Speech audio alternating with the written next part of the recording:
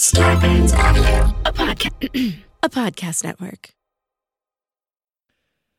If you put a Mormon and a meth head together, this is what they sound like. Aaron Woodall and Jessa Reed are friends. Listen to them talking to Mike. Mormon and the meth head, Mormon and the meth head, Mormon and the meth head. So have you ever been heckled in real life? By like my parents? Yeah. Like I mean, are you talking about my childhood? No, I mean like an audience member. They didn't heckle you on stage, like while you were on stage, but they waited for you to get off stage, and then they just followed you around after the show, telling you how much you sucked. No, like I don't take corporate gigs. It was like, you know, when Jerry Seinfeld joked about like, oh, what if I came to your job and followed you around and told you sucked at your job? It was like that, but still the comedian was the one getting heckled, and it sucked. I did this corporate gig, and it was a Christmas party gig. I always say that I'm not going to take, I'm like, yeah, corporate gigs suck. They suck. I don't want to take them anymore. And I don't even have, like, I'm not even advertising for them anymore. I quit Gig Masters after they wouldn't help me get my other money from that last gig that I complained about. Didn't the guy follow you around at that one too? That was a dude that dude like followed me to the elevator to give me some advice about comedy. He was at least like trying to be nice, you know? I don't know. Like this dude that I'm gonna talk about tonight was like 100% just trying to antagonize me and be an asshole. But I don't have Gig Masters. I don't even have a website. I haven't had a website in I don't know how long. Tabitha is a bitch and wouldn't just fucking renew my fucking website. Cause she had a website before, like when we were married. She had a website, and so she had like a GoDaddy account. So then when I made my website, we just used her GoDaddy account to buy my domain. And then every year since we've been divorced, like I just pay her like the $12 or $14 or whatever it is every year. And she complains about how she doesn't want to have to renew it. And then I say, well, it's just like a button that you click. Like they send you a fucking email, and then you click a button, and it will fuck up my life if you don't do it. And then this year she was just like, so I'm gonna let it expire. And I was like, fucking. She's whatever. like, that fucking up your life thing is kind of my thing. That's my thing. That's what I like to do. And so then, of course, the second that it expired, GoDaddy wouldn't let me buy it right, but like it wouldn't let me buy it right back. It was already sold to some Chinese thing. Like if you go to AaronWoodall.com, it's something in Chinese. I don't know what Aaron Woodall translates to in Mandarin. I can't tell from the context on the website, but I couldn't get it. And then I was just depressed all, year. I don't know, all summer. This all happened. I just didn't want to get around to it. So like, there's no way people can book me for anything, but I did, I don't even know how. It was 2 years ago. I did a corporate Christmas party that was like miraculously good. It was like a great group of people that were having fun and loved all my stuff. And I was doing dark stuff, divorce stuff, and they just loved it. They ate it up. It was great. There was a guy there at that party who was like married to someone in that company, but worked somewhere else. And he was like, hey guys, you guys should book the one that my wife's company had 2 years ago. So that's how I get this gig. I need money. I say yes. Okay. And I don't know how much money I need to make in order to not feel gross, like in order to not feel used or abused or just feel, I don't know how much money I need to make to feel good after a corporate show, but I have not made that amount yet. Like whatever it is, it's not $1,000. I'll tell you, it's not 1,000. I'm sure there's a number out there that I will gladly eat shit for an hour if you hand me this check, but it's not 1,000. You still feel pretty shitty after 1,000. Anyway, this wasn't even that bad. I did fine. Like it started out really well, and I told them, let's do 30 minutes. And they were like, okay, but can you do 45? And I was like, yeah, I can do 45. I can do an hour. I can do 2 hours. They won't want me, like a corporate Christmas party, telling you 30 minutes. That's perfect. Because it's like the end of the night. And then I'm the last thing before the raffle. People are like ready to get their prizes and go, And they were like, all right, we'll do 30 for sure. But can you like make a judgment call if they're liking it? Can you do 45 and then we'll pay you extra? And I was like, sure. And, I'm hoping that like if it does go well, then I get extra money. Okay. So it's fine. I would even say good. And 30 minutes, it's going so good that I'm like, all right, going to do 45. And it was like good for 5 more minutes. And then after that, it was like, it was sucky. It was like the energy just died. And I knew that like, okay, they're tired. They're done. And I kind of got flustered at the end and was trying. And then like the closer that I picked it was a good laugh, but I felt like, I don't know, it was maybe a controversial joke. Anyway, I walked off stage. When you don't close well, you feel, I don't know. I probably closed fine. It was all fine. But still, I walked off stage kind of insecure, like kind of like, whatever.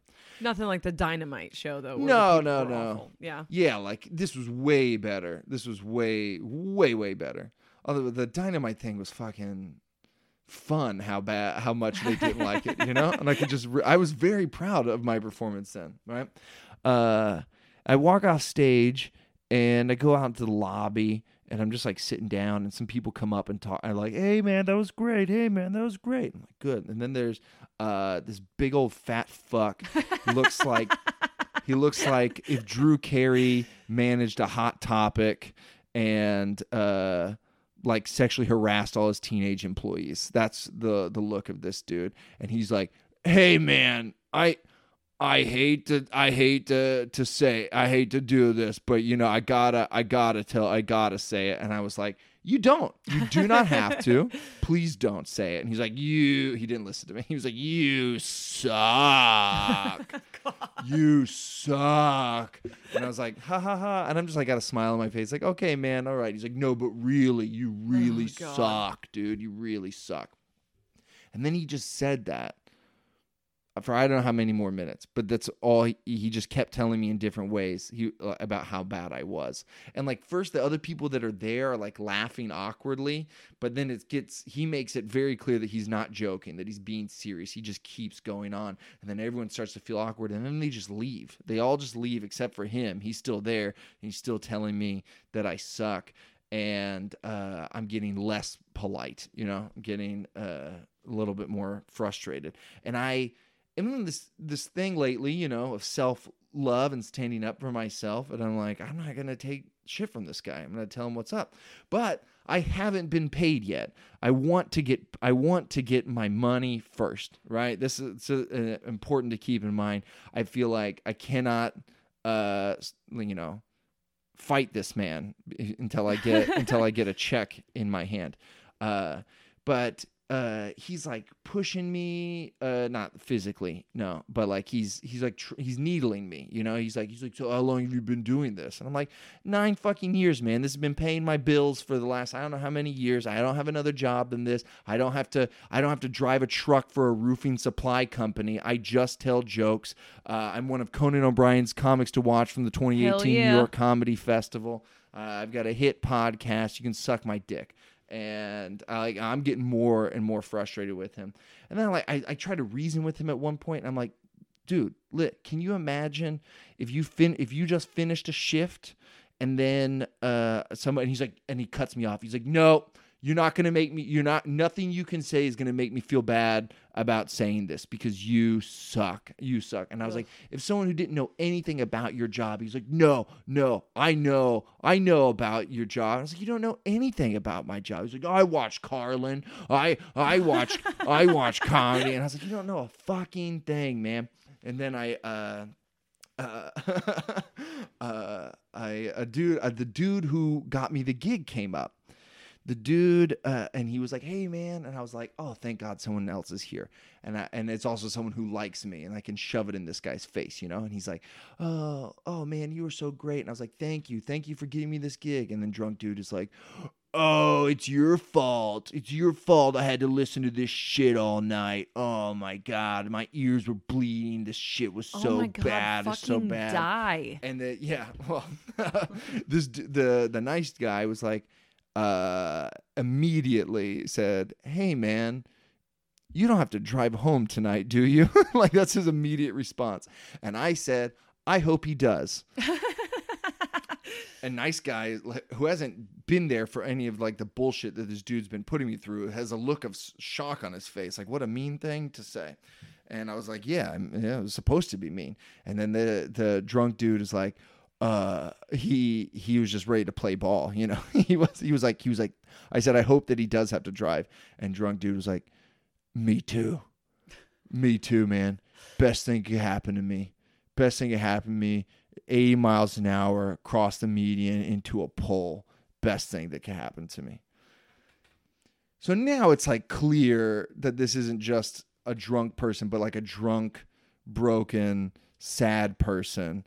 And, you know, maybe it's that explains why he's so hateful. And maybe I could He hates take himself. it. Yeah. And he's doing that in your reflection. Yeah. So I could just, let it go. But what I said was, because he like doubled down on me, so I just triple down, right? So I said, I hope he drives home. He said, it's the best thing that could happen to me. Best thing, 80 miles an hour into a pole, best thing. And I said, probably the best thing that could happen for your kids as well. And, Pretty hot. Yeah. I didn't even know if he had kids. I just taken a guess, and I think I nailed it. He is mad. And but I walked away from him a little bit after that. He kept that didn't slow him down at all. Like he didn't anyway, he was just still saying the same shit. You suck. And I think I tried to talk to him. Like, oh yeah, the nice guy leaves. I'm still fucking talking. I'm like walking around the lobby, and the guy's following me. And I finally tell him like to leave me the fuck alone. I said, listen, you're way out of line.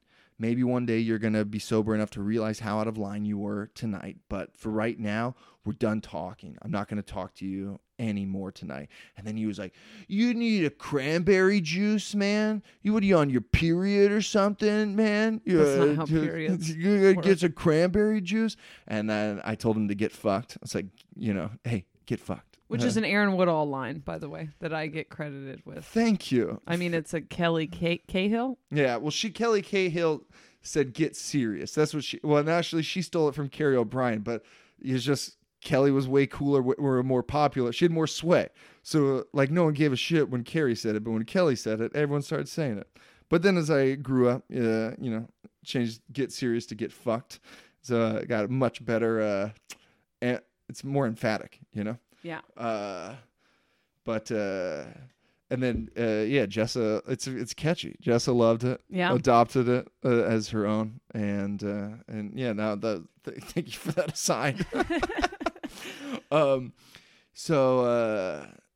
Then I go back into the main room, wait for them to finish the raffle, and talk to them. Like, more people come up to me, tell me that I did do a good job. They're like, oh my God, you were so great. I loved this. I loved that. And I was like, oh, okay, I'm feeling better.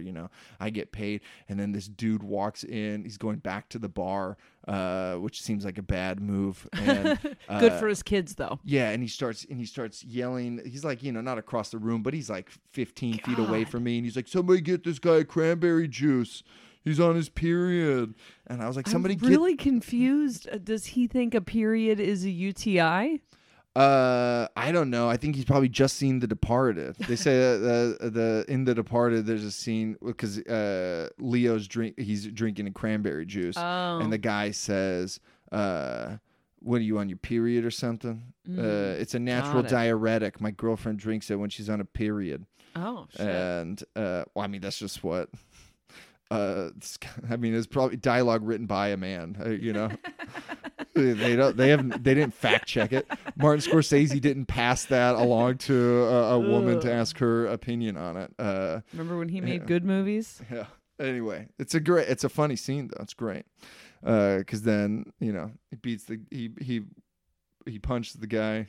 Yeah. And then the other guy, Frenchie, comes up, and he's like, look, there's guys you can hit, there's guys you can't hit.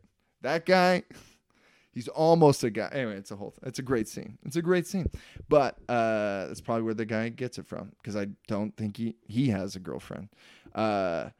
Anyway, I just never wanted to fight somebody. So I was really ready to fight him. I sat on the hood of my car in the parking lot for like 15 minutes just on my phone, just to see if he would come out, just to see if I could try to fight him in the parking lot.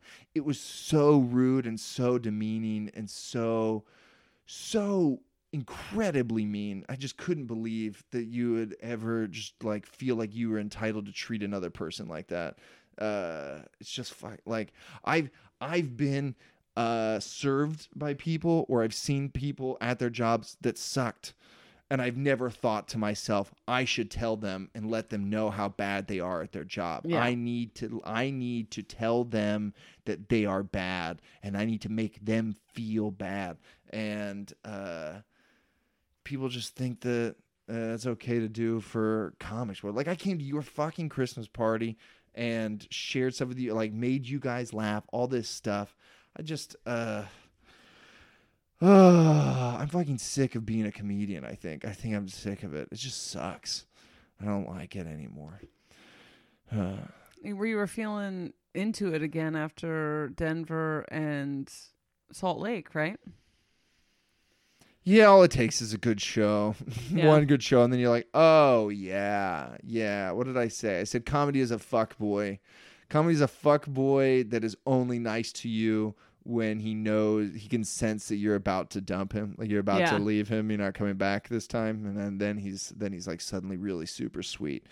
And I was like so done with comedy. And then we had that good weekend. We did the show in Denver. It's been so long since we've recorded something together. Yeah. It was like, are we over a month right now, or exactly a month? No, we exactly 2 didn't months. record. We Shit. recorded the very beginning of October, right before we went to Big Sky in that hotel in Salt Lake.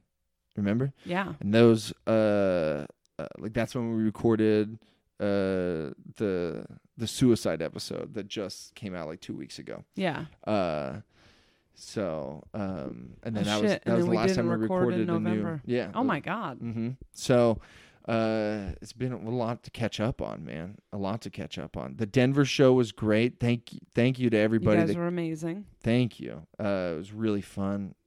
And then we got gifts at the Denver show. Somebody made me a pipe cleaner for my pipes. My made me a marijuana owl. pipe. It's hanging right Oh there. yeah, the owl pendant. Really nice. And then we drove back to Salt Lake. We did a show the next night in Salt Lake City at Wise Guys. And holy shit, you guys. Holy shit. The Wise Guys Club in Salt Lake is big. It's really big. And they keep adding more sections to it. Because, they have big name people that come through there and sell out. And we weren't expecting to sell out. But we almost literally sold every single seat in this gigantic ass club, and we couldn't believe it. And Jess and I performed together, and it was the best maybe we've ever done together. It was really, really good. And then so many people hung out and talked afterwards. It was a really good show. It was a lot of fun. I can't believe how many, the endless stream of fans we have in Salt Lake. Because you think we're going to run out. We keep coming back there, and I'm like, this will be the show that no one shows up for. And then there's just fucking more. Yeah, and it's great because we just get to keep telling the same jokes. You don't have to worry about. You don't have to get any better. I mean, the whole reason we were like, we have to perform together this time, because we do that. We did that a bunch this year in different cities. We tried it out, but we're like, we have to perform in Salt Lake because we've already performed there separately too many times. No one wants to see the same show. And then I feel like, we didn't even have that many returning fans. No. It seemed like mostly new people, which was pretty tight. Then we went to a karaoke place afterwards, and you remember that girl that knew where I lived?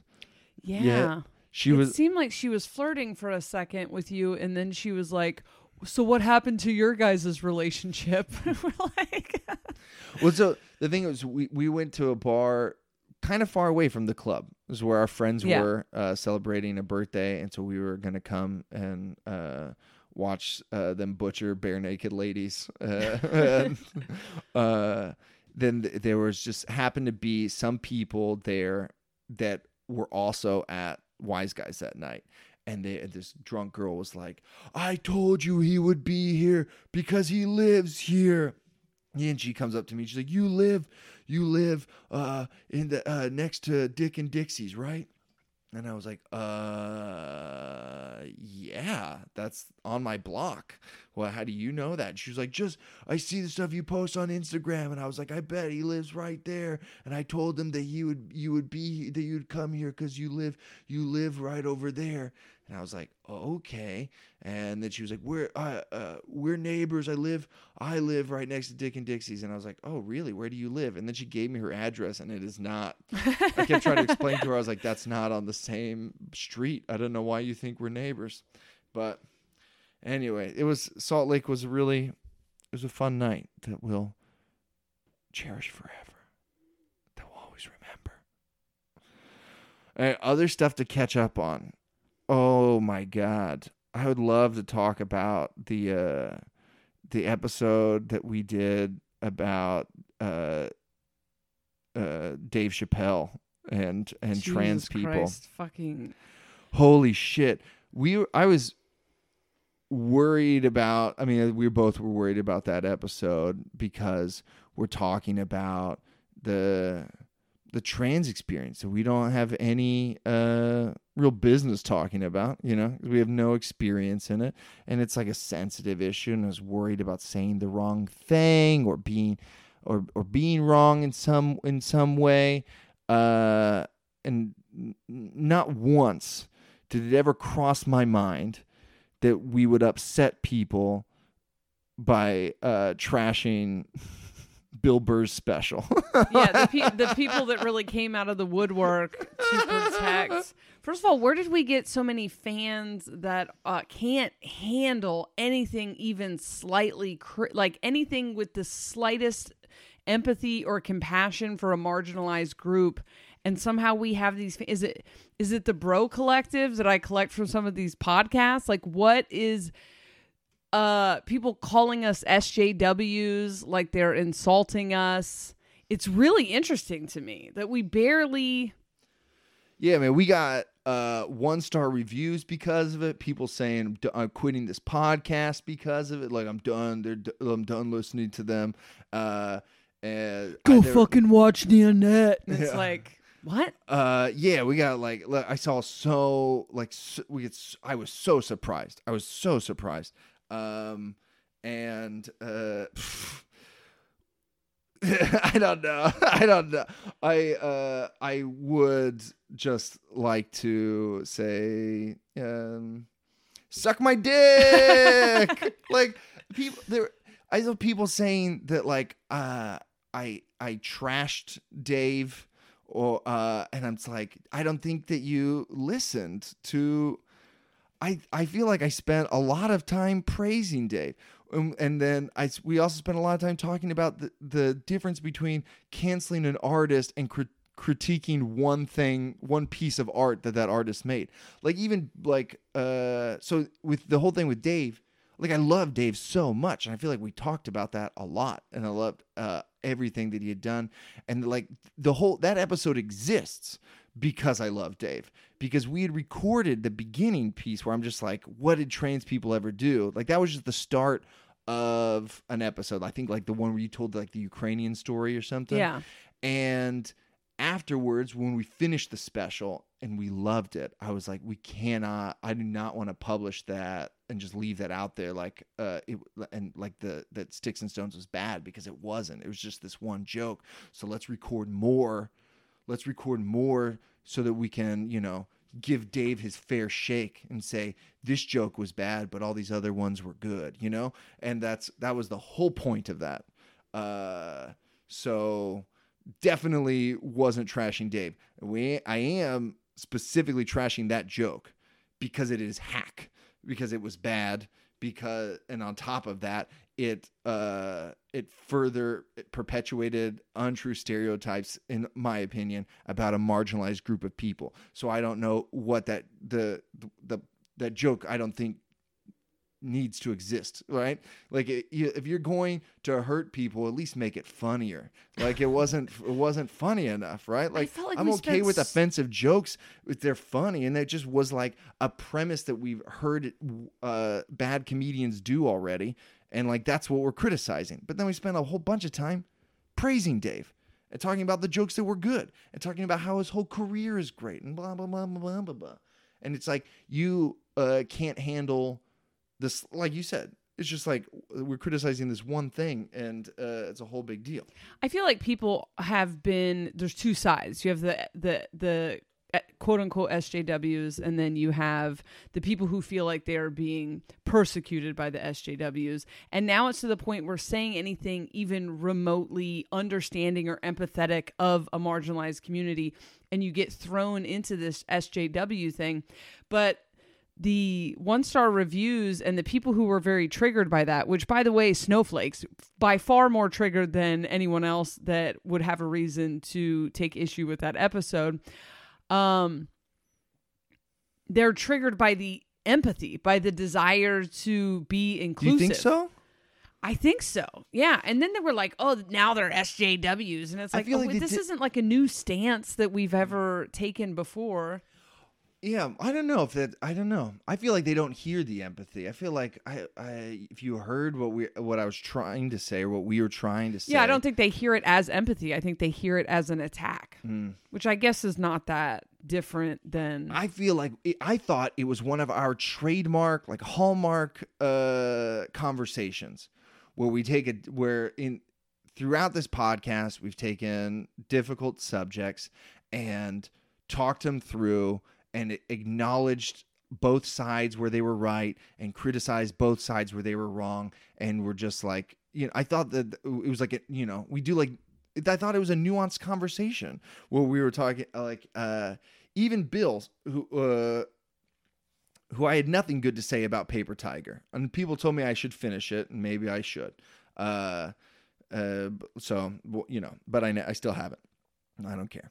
I still said, I've seen other specials from Bill that were so good, I wanted to quit comedy because I was like, I'll never do anything like this. Like, that's not an SJW take. Like, in that same podcast, we were criticizing the people who were calling for their cancellation, and we were like, that's dumb. And we talked about that was honestly the thing I thought we were going to get shit for, which I guess really isn't our audience. But I thought we were really standing up against most of the comedian collective, which was the entire thing was garbage, and everything that Chappelle said, we really only took issue with one joke, and the rest of it, we were like, this is kind of walking the line, but the joke's good. Mm-hmm. So I thought we were taking a very nuanced stance also. But then there was a weird thing like that. Why are you guys talking about this? It's like, well, okay, first of all, it's our podcast. We'll talk about whatever the fuck we want. Yeah. You are free to not listen to it. Sometimes I feel like, do people know that you're not obligated to listen to this podcast? This is something I run into with the other one. It's like, oh, I didn't know. Is there a place where you're being held against your will and people are pumping my bullshit into your face? Like, you can just turn it off. You can avert your eyes. But there was something very triggered. It must just be because they feel. Yeah, but we got multiple of those comments. Like, why are you even talking about this? Yeah. Like, question of like, who the fuck are you? Yeah, it's like comedians. Yeah, actually. we're comedians, so we probably care about their specials a lot more than you do. I talk about comedy constantly. And we've talked about it on this podcast a bunch. I love analyzing comedy. I think that it's worth analyzing. I don't like the it's just jokes thing, because it's like, it's not for me. It's a lot like the jokes are meaningful, and I would never sell our art form short like that by saying, well, they're just jokes. Like, I think every joke's worth some analysis, and we can talk about it. And like, yeah, it seemed that shocked me that people were like, why are you even talking about it? But then like specifically they were like, if you don't like it, why are you talking about it? Like you could just, like what you just said, they're like, you could just not say anything. And I was like, okay, first of all, same, like, like, right. But Funny you should mention that. But it reminded me of how like Mormons would talk to me, or other progressive Mormons, when everyone had a valid complaint about the church, a criticism or an idea, a suggestion to make it better. There would be people that would be like, "Wait, why don't you just leave? Huh? Like, why don't you just leave? Why don't you just get out of here? Like, why don't you, they just didn't want to hear anything bad." When you're just like, no. I love the church. I want to stay. I like it. I think this is good and that is good and this is good and that is good. I'm just saying this one thing could be a little bit better. Get out! Get the fuck out! Why don't you get the fuck out? That's what all those comments reminded me of. Where it's just like, oh, you have a suggestion. Why don't you just? Yeah, and it's also, and I think if you're not a comedian, maybe it's different, but like our entire social media feeds were nothing but commentary on the Chappelle special. That's like what triggered the conversation. Yeah. Our whole, like our feeds are full of this shit. Granted, we released it late, like everything that we never release anything while it's topical. So that's, but like at the time when we first recorded it, and when we recorded the second thing, it was a big fucking deal. Yeah, everybody was talking about it, and we wanted to, I thought we were defending Bill and Dave. Same. More Dave than Bill, obviously, but still, I felt like we were standing up for them and saying, like, yeah, this was bad, but it was funny. Someone said that one of the reviews said it has finally died. Like, this was it. This was the end of the podcast for them. That was it. We talked about the podcast has become a weekly update on Jessa's psychosis and Aaron criticizing whatever. I think it was Bill Burr. Just proves. Yeah. Fucking. Yeah. They're like two of my favorite comedians, by the way. I mean, I'm not big. I've never been like a huge Burr fan, but like his famous stuff, like and that the one special that I talked about, the epic. It's Philly, right? I'm pretty sure it's Philly. Yeah, I've seen the Philly rant thing. Yeah. Yeah, that's. I mean, like and then I'm like, Dave Chappelle, since I was in high school, one of the first comedians I had his album, like, and I remember, anyway, they're some of my favorite comedians, and I was bummed that everybody took everything we said so seriously. So I think it's only fair that we take them seriously, and end the podcast. That's it. We're done. It's dead. It's over, and yeah, this is goodbye. Well. This is episode number 96. No, that's not right.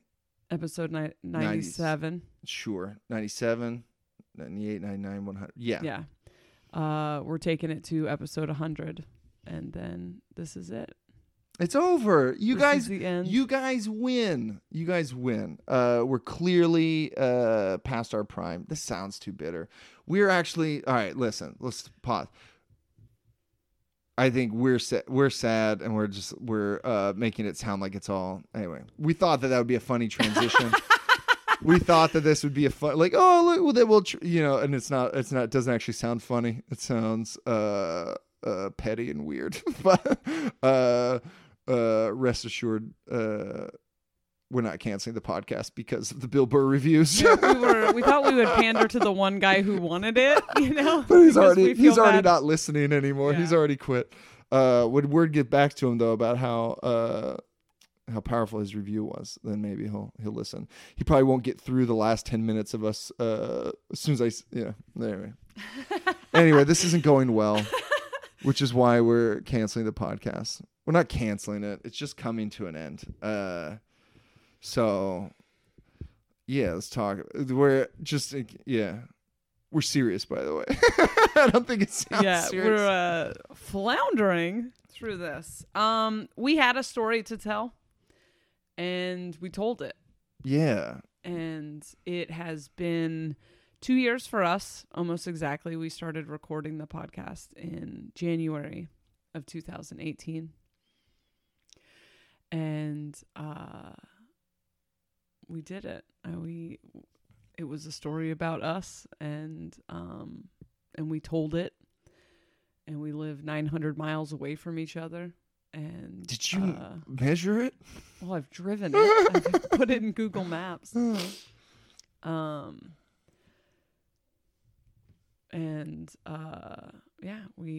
have a couple of paths that have been diverging for a while, and so we're gonna let that process finish out in 2020. And Jessa brought up the episode number. Because she loves shit like that. But it's true. Our last episode is going to come out on December 31st, and it is going to be like our 100th episode. Granted, like I don't really know if the numbers are that accurate, but we'll just say that we're close to 100 at least, at the very least. Like some of the episodes though are like, Patreon episode, like when we Patreon previews. I don't know, but we're still 100 episodes. Yeah, it seems. And the end on the last day of 2019, and it just seems fitting. But it's we're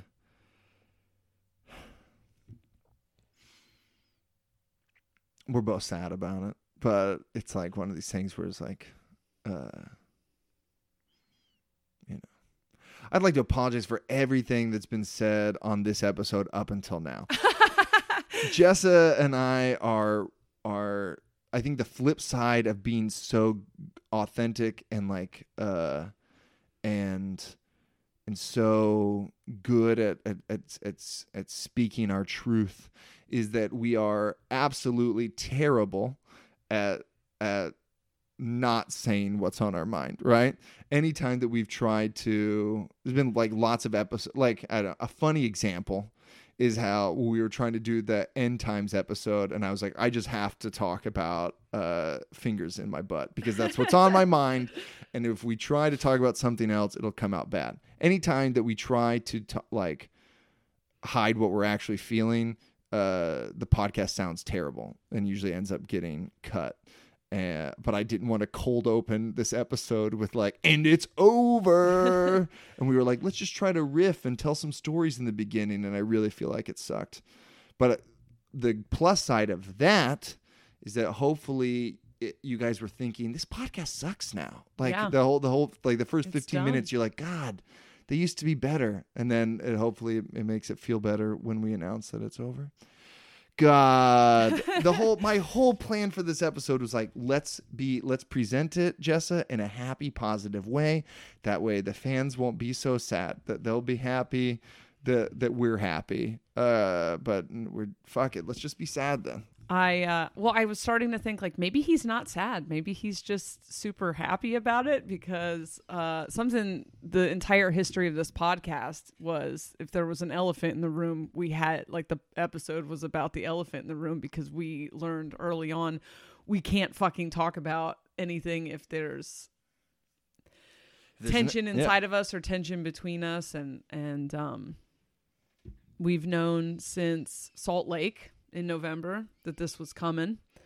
I've had very few days where I haven't thought about this coming, I've just been looking at my calendar like, oh, it's fucking 2 weeks. All right, I got 1 week left. Fuck. Yeah, so then when we're talking about, let's just make it sound fun. I'm like, yeah, I mean, I'll try. I'll give it a shot. I'll let you talk. There's so much to say. I think the next two episodes and the Patreon episode coming out later tomorrow is going to have a lot in it, but no, the Patreon comes out today. Oh yeah. Well, I mean, we're recording. We're going to Monday record night right multiple Patreons about it, I think, and go into more depth and do more of the crying. But it's our last chance to squeeze $5 out of you, bitches. So, we gotta hide a bunch of the crying and shit behind a paywall. Sorry about that, guys. But we're gonna recap. The next across this month. We're gonna have a lot of talking about the journeys that we were on. We want to compare like what we felt like at the beginning and the kind of people that we were 2 years ago with where we are now. And we want to recap like our story as well, like not just our own individual arcs, but like me and Jessa together and what happened, and want to talk about what it was like to have this podcast and the stuff, our favorite moments and memories, and we're gonna spend I don't know, at least another 45 minutes just shitting on Bill Burr. just a big old shit on his balding red head. Just one of the worst to ever do it. William Burr, one of the absolute worst comedians of all time. We're gonna call this episode "Fuck."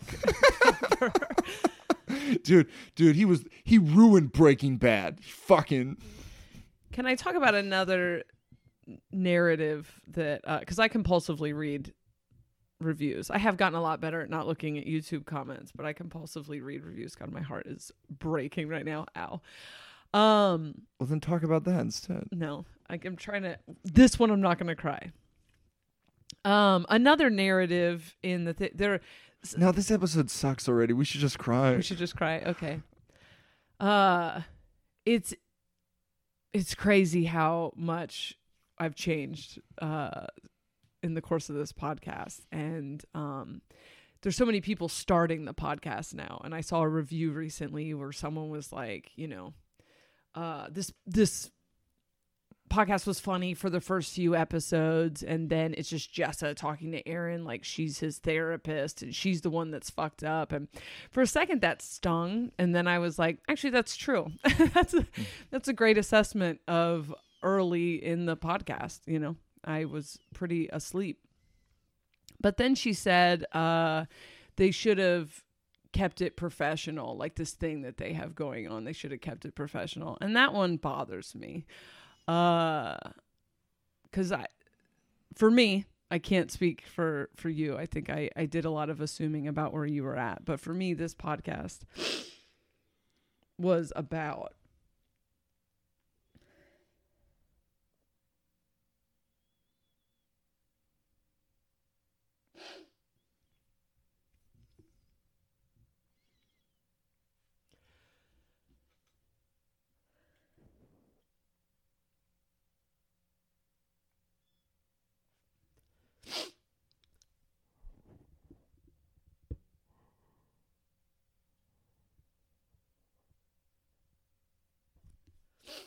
I'm like, don't cry too long. You don't want to have to edit this episode. I was just going to make that same joke. It was never professional. We may have kept what was happening between us private, but this podcast came out in March, and it hadn't been professional since before it was being recorded. But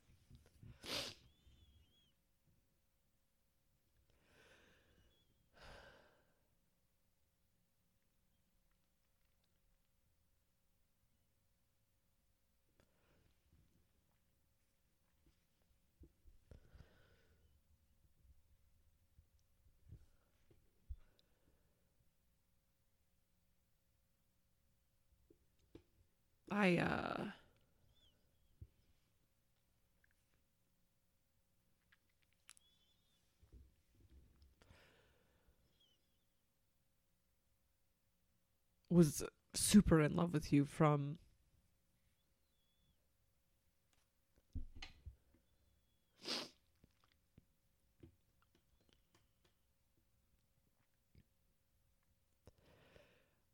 way before the first episode. And I think if people listen to 15 episodes and couldn't tell that, that's a testament to my being out of touch with my feelings. I don't know, or just obliviousness, but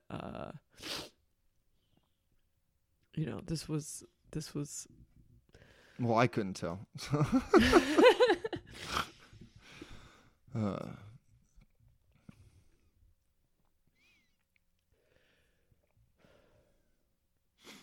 Yeah, I'll never. I don't know what's wrong with me or whatever, but like, I never got why people felt betrayed when they got to the episode where they found out we were fucking, and they were like, there was a big. Like, I don't know, we intended it to be kind of a shock. Like at that time we liked that we were just like dropping it in there without we without assumed any. That everyone was suspecting and that we were just confirming. But yes, it's a shock for people, and it's like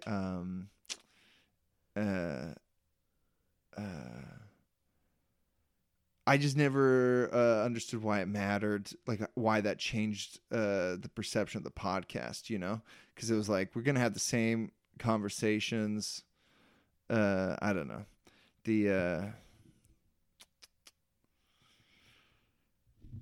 God, this episode still sucks. Oh, that's a good title.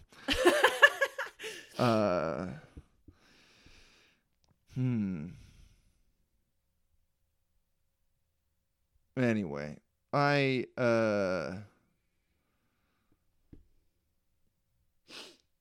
don't like that you said it wasn't ever professional.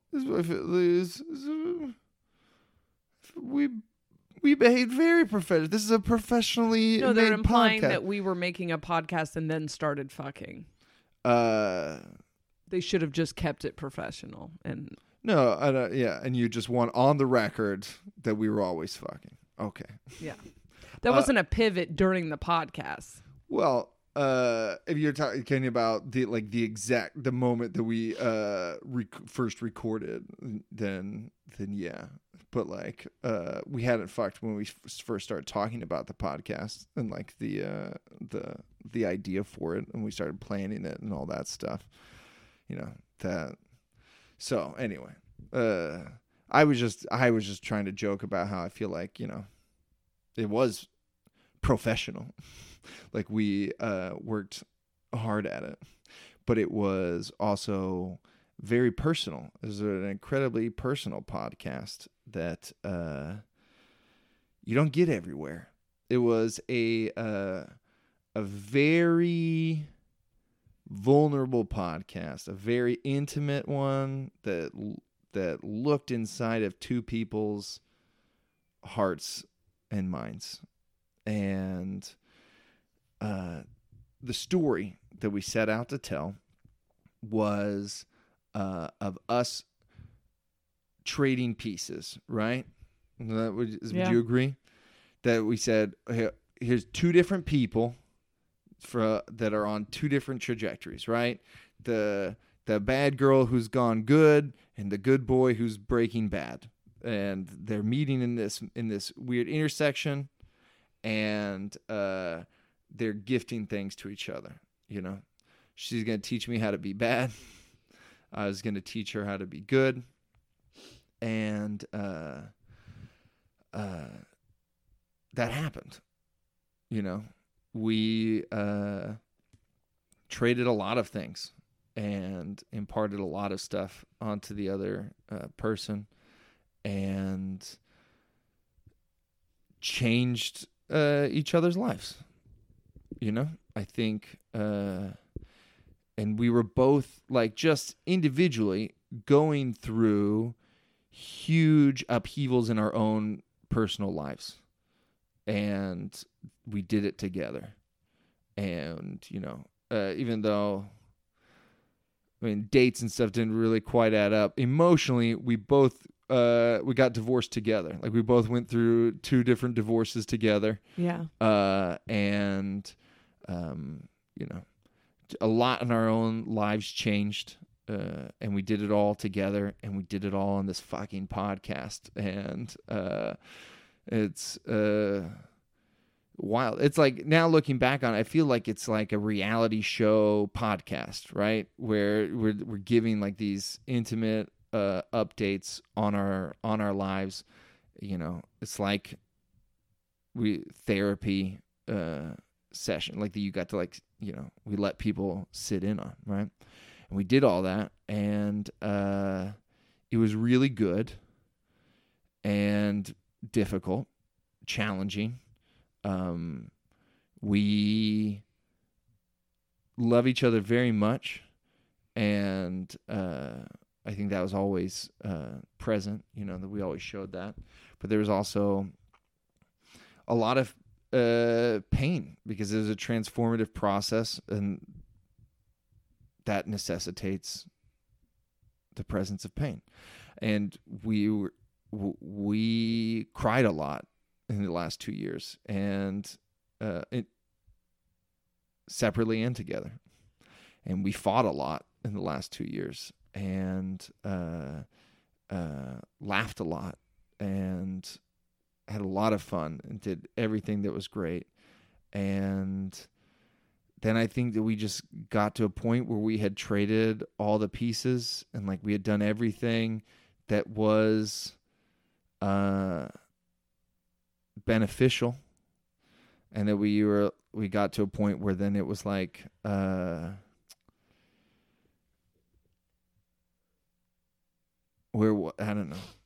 where being together wasn't as beneficial anymore.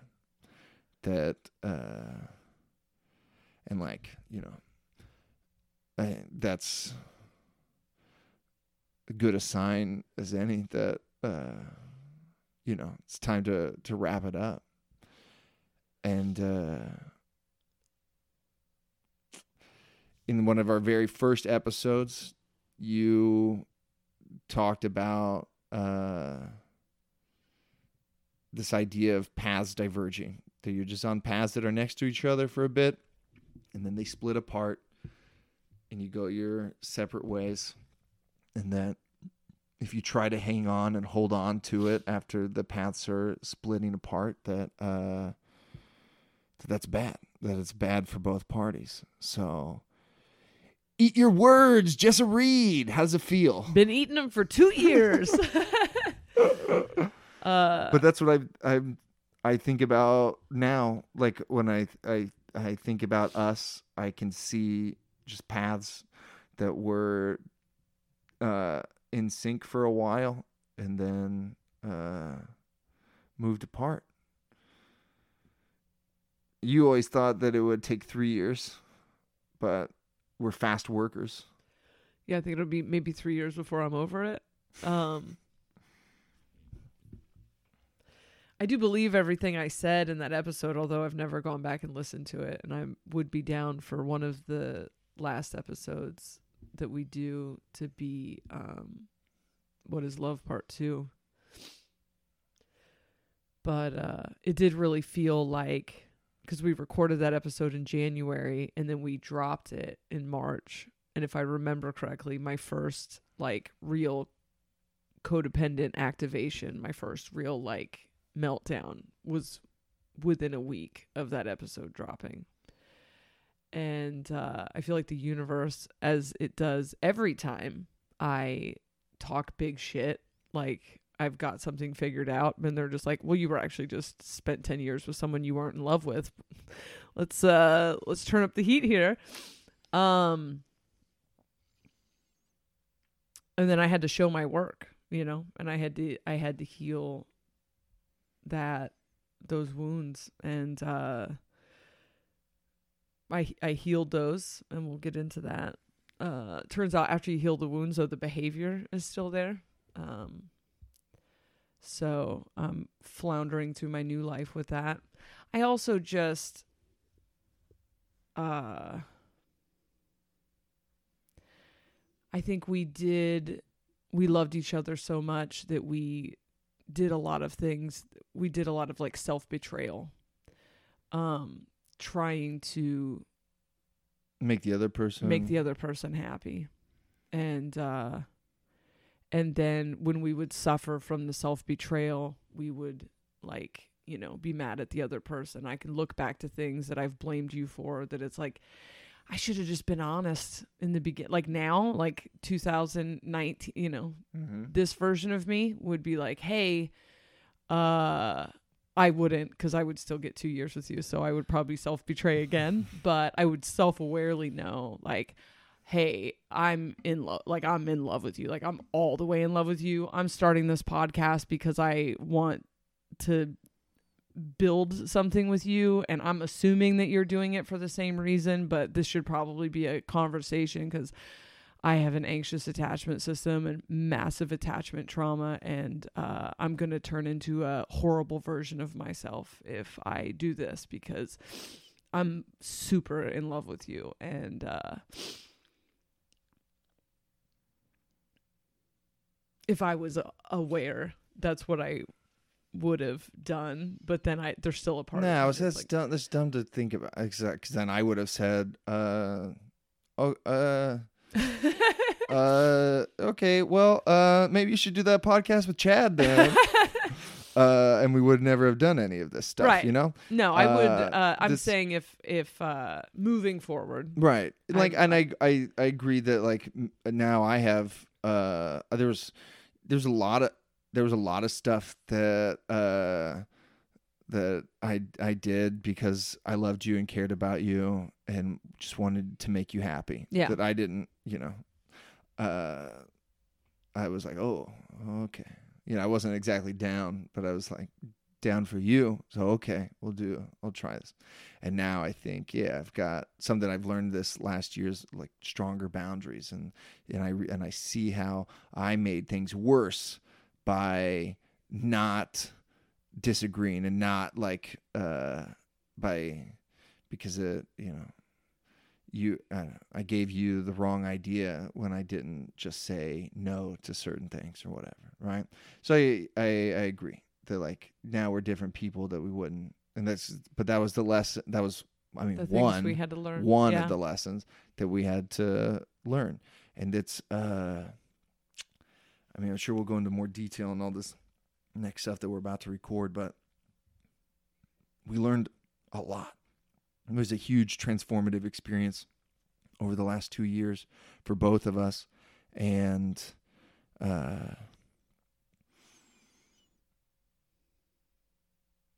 some of it sucked and some of it I'm mad about, but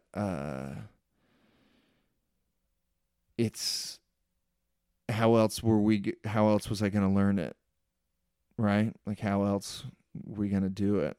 And it's weird how prescient we were. Is that the right word? The things that we said at the beginning that would happen. Yeah. That all happened. That we knew that all these things would, in Book of Mormon parlance, come to pass. And lo and behold, yea, verily, that shit came to pass. And I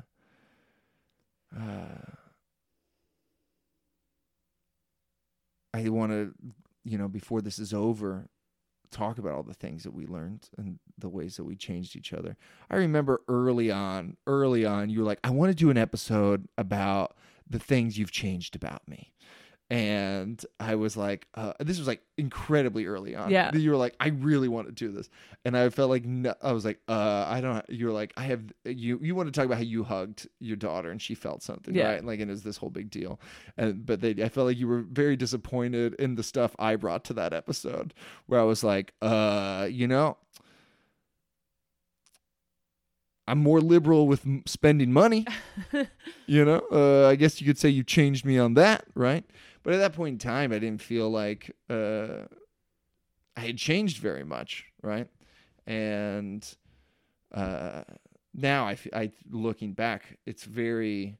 I'm not going to go back and listen to any. I've never gone back and listened to any episodes ever. Occasionally, I'll listen to like that week's episode or something. Maybe, you know, of course, when we're editing it, I have to listen to it. Right. But then once it's out, I don't ever go back to it, and I'm certainly I don't see myself in anywhere in the near future going back and listening to early episodes. I have never once listened to the second episode, Jess is getting divorced. I know that's not true. I listened to the first half where you tell your divorce story, and then I turned it off when it was going to get to, because that's when I just cry and talk about Tabitha, you know? And I was like, I'll never listen to that one again. But still, I'm rambling. The point is, I'm way different now. Like I think I'm much different than that person. And I've learned a lot, and it just means a lot to me that we did it together, that, you know, we pushed each other and supported each other through all these really tough things. And to go back to touch on the betrayal thing that we mentioned before, like how people felt betrayed. You don't have to explain it to me. I mean, like, I do understand why. You guys have explained it before. One of the things that I heard a lot was like, you know, they say that they're friends. The song says that they're friends. They're friends. But they were fucking. And I love the song, and I love that it says that we're friends, because I think, you know, friends is more permanent. And it's true. It's been true the whole time. And we've always, you know, like, despite whatever, you know, changes our relationship took, we were always like going to be friends. Like when this, you know, when the romantic stuff ended, you know, we were still friends. And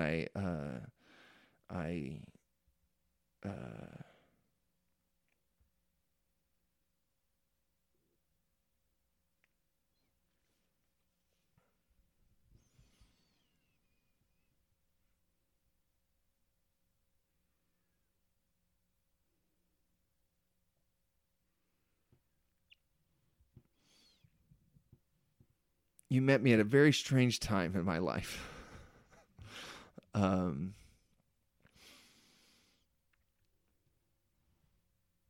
That's from Fight Club, right?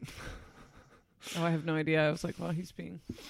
But it's true. I feel like you met me at a very strange time, and it was a dark, I don't know.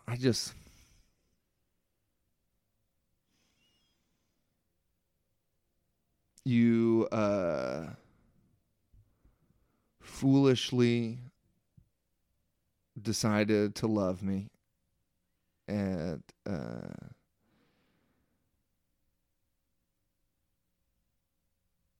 at a time when I felt positively unlovable. Like, there's just, you know, I don't even know what love is. Like, but it's like, I don't. No one loves me, you know, and it was very difficult for me at times to have you love me, and I know that was that caused a lot of strife.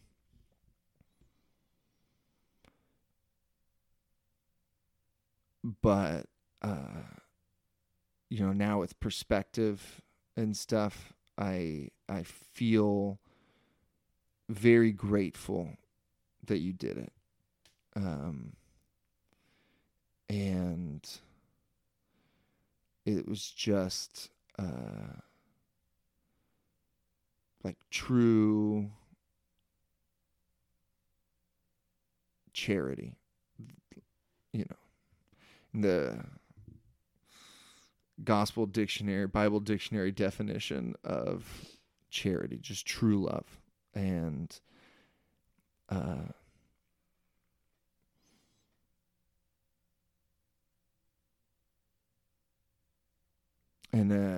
I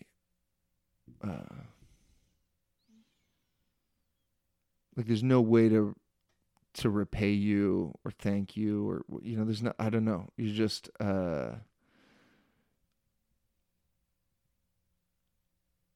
you taught me that I was lovable. You made me believe that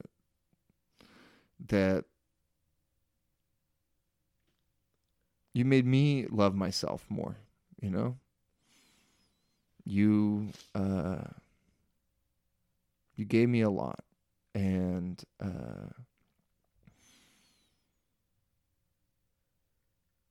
it cost you a lot. And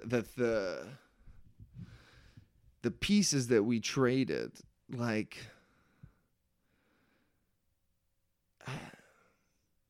it is love, because they feel like they cost us something. Like it's not like it felt like here's, like, I feel like what I thought was like, we have these extra pieces, or like something, like, and we each have pieces missing, right? And we'll just I'll give you some of my surplus pieces or whatever, and you'll give me yours, and then we'll just be like totally whole or whatever, right? It seemed like it was going to be so fun. Yeah, and instead it was like building you up hurt me in a lot of ways. Like it was like, you know, this, I don't know, you said self-betrayal earlier, but like it was just like, it was painful to fix each other. The stuff that you gave me cost you a lot, and you endured a lot of pain to make me better, and I think I did similarly for you. And I think the wounds that we suffered to help the other person caused resentment and anger on both sides. You know, we were like, you felt cheated or something, or felt mad, or just felt like, yeah, just mad. But in hindsight now, it's just love. We just loved the other person, and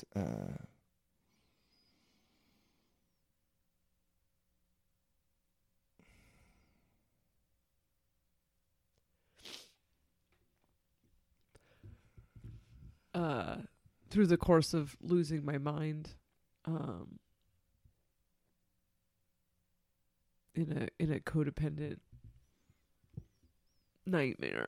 I feel like when I talk about the codependence, I'm diminishing how much I loved you. And it was like the codependent showed up to try to control how my environment, because of how much I loved you. And I have a lot of regrets, and a lot of them are in my shame and guilt of how out of control I was getting with I was triggered. I was just like, everything just became like raw, just pain. And you jumped through a lot of hoops to try to make me feel better, and I blamed you.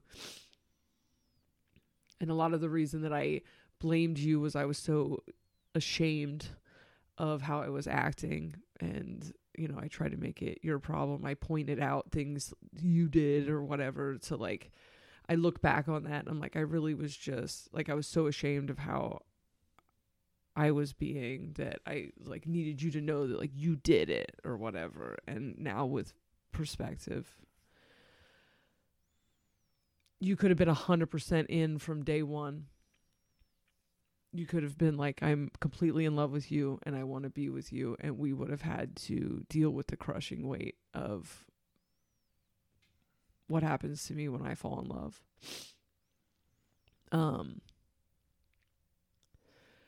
Before this podcast, my relationship with trauma was just keep going, just keep moving. You know, I didn't feel my feelings, but they were still there. And getting close to me is extremely difficult, and it's never been easy. And I thought I was nailing it because I was married and didn't have any evidence of these problems. So I thought, well, I was crazy when I was young, but I'm fine now. But the truth is I just wasn't in love with that person.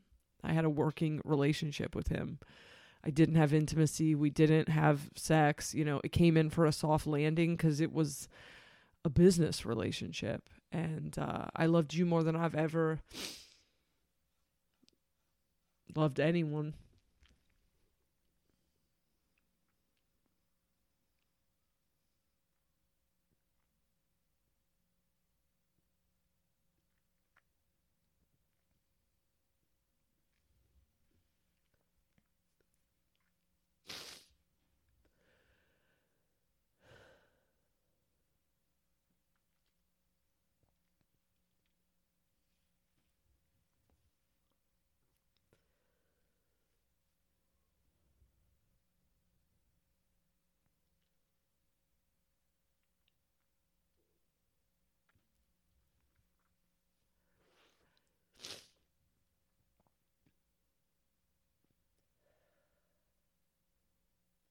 We're not editing this fucking podcast, so you guys are going to get to see how long these cry breaks have been the whole time, but we usually edit them down. They're all crying too. No, no. You felt like home to me, and I've expressed this to you before. I don't think I've ever expressed it on the podcast, but I attributed it to like that you were really into magic in the beginning, you know? And so I was like, well, that must be why I feel so comfortable with him. But I'm like surrounded now. I've never been more home on this planet. I'm surrounded by people who speak the same language. That's another gift of this podcast. It's also another reason I don't want to do this podcast anymore, is I feel like I'm annoyingly 5D as fuck, and I don't know how to have regular conversations anymore. And I'm like tuned into all of the ex-Mormons that's triggering for, and the people that don't want to listen to it. And I'm sorry. But I found this home on this planet. The things that I thought were going to happen are happening, and I'm surrounded by people, and that's not what it was. I don't know what it was. But you were home, and in a way that I've never felt home here. And I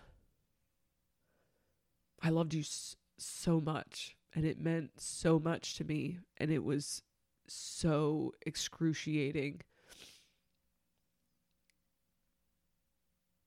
to have feelings, to have to be afraid of you leaving, to I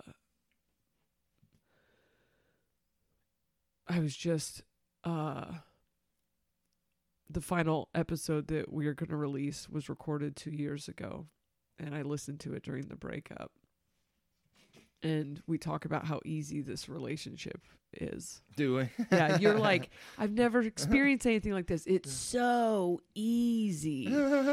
And now looking back with understanding my attachment system and what's really happening inside of me, I was in so much pain already. I was already in.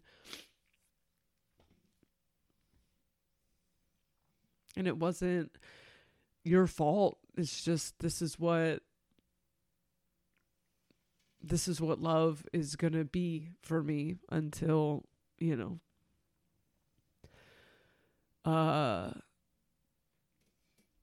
I write over this disc one day with somebody who, you know, is prepared to deal with this shit, and I wouldn't know. You don't any think of you'll this. be? Do you think you're better? I broke up with equipped? someone via text like 4 days ago. Nice. Because you were afraid they were about to do it, and you had to get to the door first, or It, you know is what? It this really a- felt like habit. It was embarrassing. I mean, I went like talked it out and was like, sorry, that's old behavior. But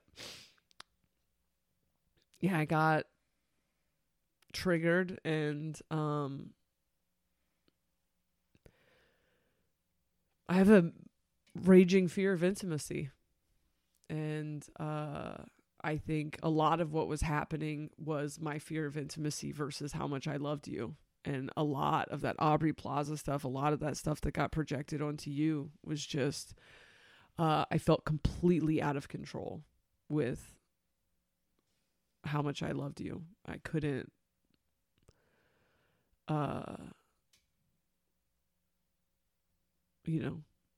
the love didn't, I still am completely in love with you. I got healthier, but early on when I wasn't aware of my feelings or my attachment system or whatever, and all I knew about my life, I just was crushing it I thought I was crushing it. I was just kind of like asleep, but I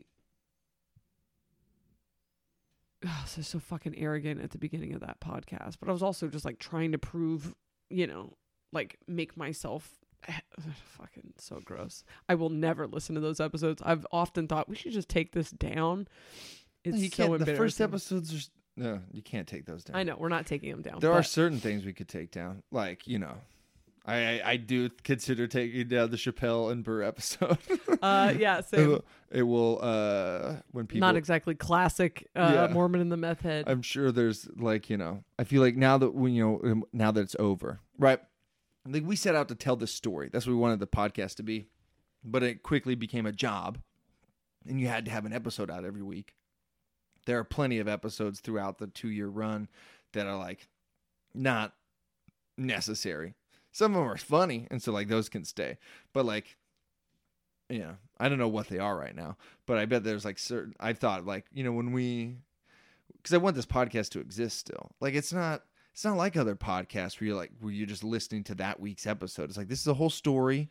We drove but like, Starburns crazy because they were like, this podcast isn't growing because you're making people slug through 50 episodes. And we're like, yeah, it's a story. They have to start at the beginning. I never understood that. I never understood why you couldn't just sell ads for the first episode. Like it didn't make any sense to me. They're like, but like if new listeners, you get new listeners, but they're not listening to the new episode. I'm like, yeah, they're listening to episode 1. So, and they're like, look at these numbers that you have so many on episodes 1 through 5, whatever. And then there's a drop off and then there's a drop. And I was like, yeah. So like, you're saying that people are listening to the first episode. I don't get it. I don't get it at all. But yeah, they hated it. They didn't understand what we were doing.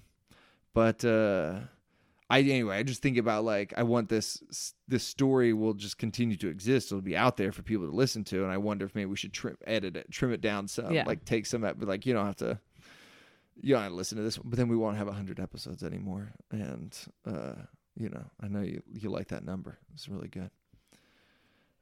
Anyway, that's tangent. What were we talking about?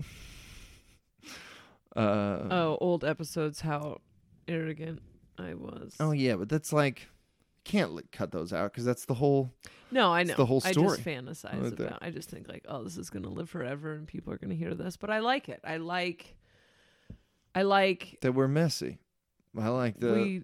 we change. This is my favorite thing about living on this planet is you can hate things about yourself, and then you can just decide I don't want to be like that anymore, and you can just get better. You could just heal and research and change. And you get to decide that. You don't have to be like, I'm this, I hate this about myself. You can be like, I forgot I was going to start doing a new segment on Soberish where I talk about things I don't like about myself, and I forgot. But That sounds kind of self-destructive. But you told me that. Well, you were like really sad, and I was like, Jessa, like I'm doing this segment. Things I hate about myself. I'm like, isn't that already what you're Twitter is? Do you leave it that in the bathtub, please? This is When also, are you going to start recording soberish in a bathtub? Yeah, seriously. If you could get like two giant bathtubs for you and your guest just sit in while you recorded, could be cool. I've taken so many baths in preparation for this. I kind of want to talk a little before we end, like just where our paths are headed, and what we're doing. Like you touched on it a little bit, right? So initially we were like, I don't know, you've heard in the last few months how different we are from the beginning, what we set out to talk about. And like Jessa had a while where she was like really going hard on 5D stuff. She pulled back since she started soberish, because she's doing that there. But like that's what Jessa wants to talk about now, That's like this part of the past diverging. Like that's what she's super into and what she wants to do, and she's attracting people that want to do that. And I have been like trying to talk about more Mormon stuff, like forcing myself to talk about it, because I realized like we had stopped, and there was a time in like the one of the initial purpose of this podcast was to help me process leaving the Mormon church, and I feel like I did it. And then like that, I went from like only wanting to talk about Mormon stuff to like not really wanting to talk. I don't have anything to say about it anymore. I feel like I processed most of it. Like, I'm sure there's some stuff left, but like in the beginning, we had an episode about how I still called myself Mormon because I didn't like the ex-Mormon term, and now I'm like, I'm ex-Mormon, Wow. I don't feel Mormon at all anymore. I feel ex-Mormon, and I'm not even like angry ex-Mormon anymore. I'm just like past it, and the stuff that I've forgotten is crazy. Like in the beginning, I'm like quoting scriptures and stuff, or at least, better than I can now.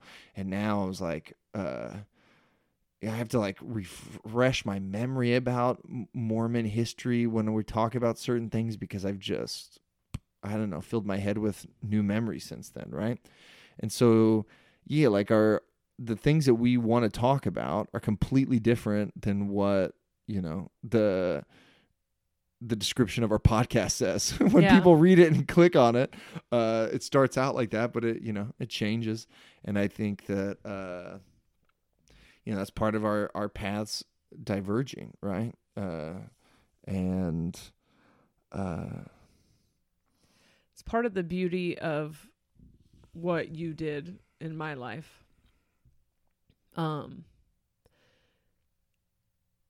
When I was young and I had the near-death experience, I think I was probably suicidal before that. I don't know. I never would have quit meth. I just was like, life is bullshit. I feel gaslit by reality. I don't belong here. I wasn't this like optimist that I am now. And the offer to come back and that the world was going to change and that I was going to get to be a part of it and that humanity was going to wake up and that, I was right. That sensation I had about reality was right. That's like what I came back for. And a lot of the life that I led in the 15 years, 20 years following was like fun. It was good. I don't know. Like I had, I was fine, but I feel like I'm watching it happen. It's not even about a belief system. It gets less and less woo every day and more just like, oh, this is going to happen. I get to be a part of this. And what this podcast did, because I was never going to share that. Like that was something that you encouraged me to share. It was something I was very embarrassed about and didn't want people to think I was nuts and whatever. I didn't want to put myself out there. And like, you're the reason that, you're like, it's interesting. People just talk about it. And so the alien school episode that I did, and then what I ended up finding out was that there were a lot of people who've had the same experiences, who are seeing the same things. And it has increased so much since the summertime that I can't even like manage it. Like I had to like hire someone to help me manage everything. And my life now is, I think that this is something that's going to happen to pretty much everyone. And I get to take the resources that I have and the opportunities that I have, and I get to building something, an organization that I think is just going to be funded by my own Patreon, where I'll create content and then take the money from the Patreon, some of the money from the Patreon, and use it to help provide services for people who can't afford them, to help them process this awakening that they're going through. And for some people, that awakening involves higher consciousness stuff. And for some people, that awakening just involves realizing their trauma. And I've had a lot of mental health professionals come into my life, psychiatrists, psychologists, whatever. They're awake. They're part of this movement. And so I'm putting together this website, and I'm like, and I'll just make content and put it on Patreon, and then I'll help fund people who aren't privileged enough to be like, I need to talk to a therapist that's awake that can help like guide me through my trauma or whatever. And this is the kind of stuff I used to sit around and daydream about 20 years ago. And similarly to comedy, it's a dream I've given up on. But all I wanted when I was 22 is I want to change the world. I want to change the way that people experience this reality. And I think it's happening. And I get to experience it. And I don't think if I didn't have the duffel bag of feelings, I don't think I could do it. I think that there was a lot of me hidden behind those feelings. I'm an extremely sensitive person with a lot of feelings, who is very poetic in the way that she looks at life and thinks about things. And I had to hide a ton of that to survive my life. And I hid it from myself. And this experience with you, as much as it fucking sucks.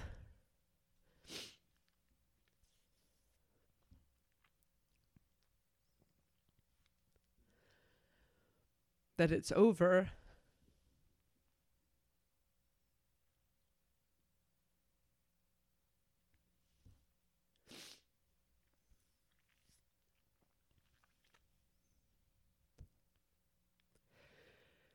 The process gave me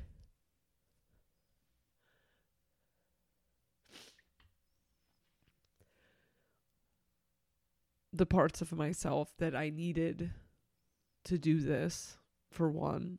And for two, I think this is something I used to say all the time, and I know I've said it to you 1,000 times, but I don't know if I've ever said it on the podcast. But throughout my life, the greatest strides I've ever made were on the back of a broken heart. Huge pivots, like powerful pivots in my life, were because I was like trying to outrun some, like I had some emotional loss in the back burning. And I've spent the last couple of months as I felt this closing out, and I've been mad that it's closing out. It felt like the more I healed, the further away you got, and it became obvious to me, like, oh, okay, I'm gonna heal, and then he's gone, right?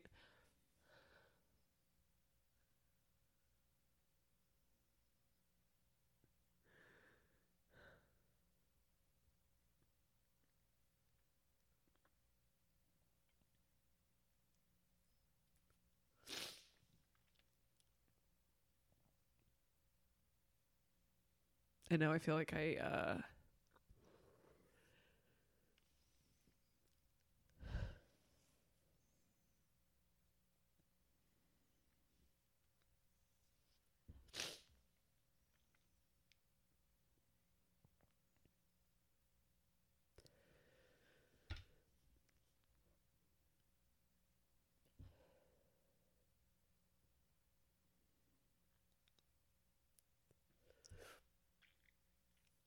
the part of me that's constantly writing some poetic fucking movie is like, I get it. Okay. So, I'll go do these things that I wanted to do for 20 years that I didn't think, dreams I had given up on. And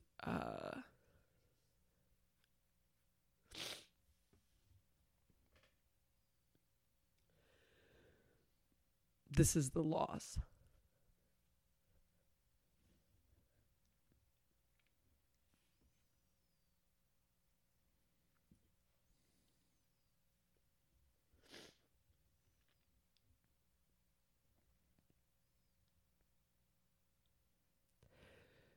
I feel like I write pretty good stories, but this is a really good story.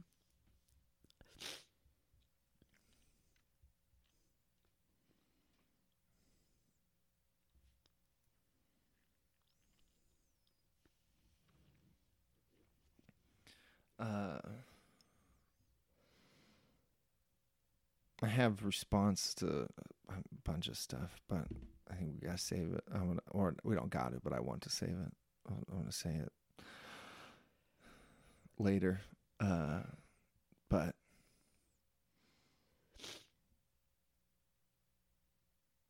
I still feel like we're just, I don't know, scratching at things in this episode, and I don't know.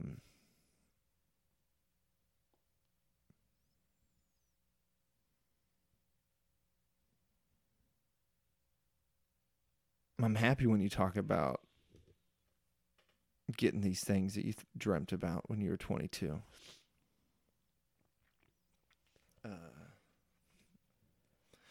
I also felt a similar sentiment a couple of times where I felt like I could see the future, and I thought, when I think I didn't use the same words. I expressed it differently. It was like, I'll appreciate Jessa when she's gone. Like, or I'll want Jessa when she's gone. When I'm finally ready, she'll be out of reach. I had that same feeling that you described as like, oh, when I'm healed, he'll be gone. The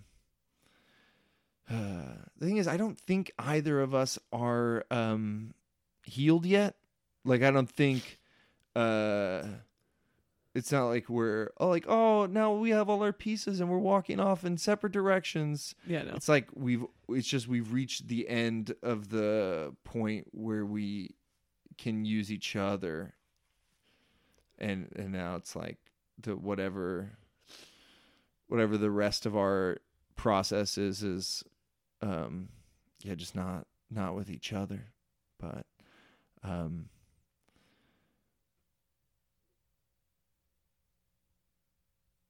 I feel like everything that you taught me and everything that I was mad about, that I didn't like, that I hate, that, I'm angry about or resent, all of that has made me better, has changed, and I'm taking it all into wherever I go next. I don't have a collective though of people that I'm building. I think I just want to be alone.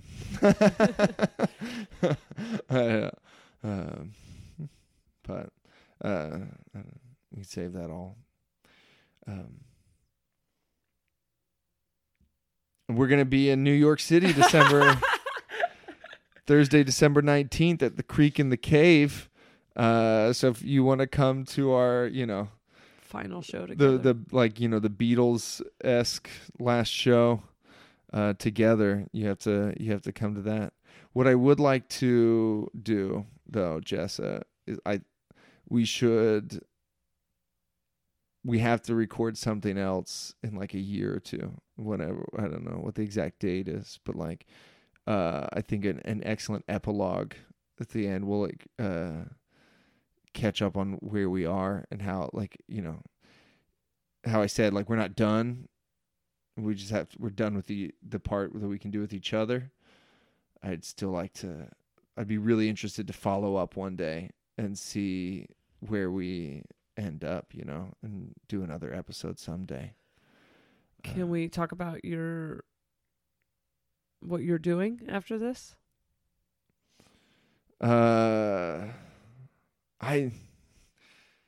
really wants me to make a movie podcast. And lots of people have said that, and I guess I probably will. I've started it, but it's I don't know. Lately, I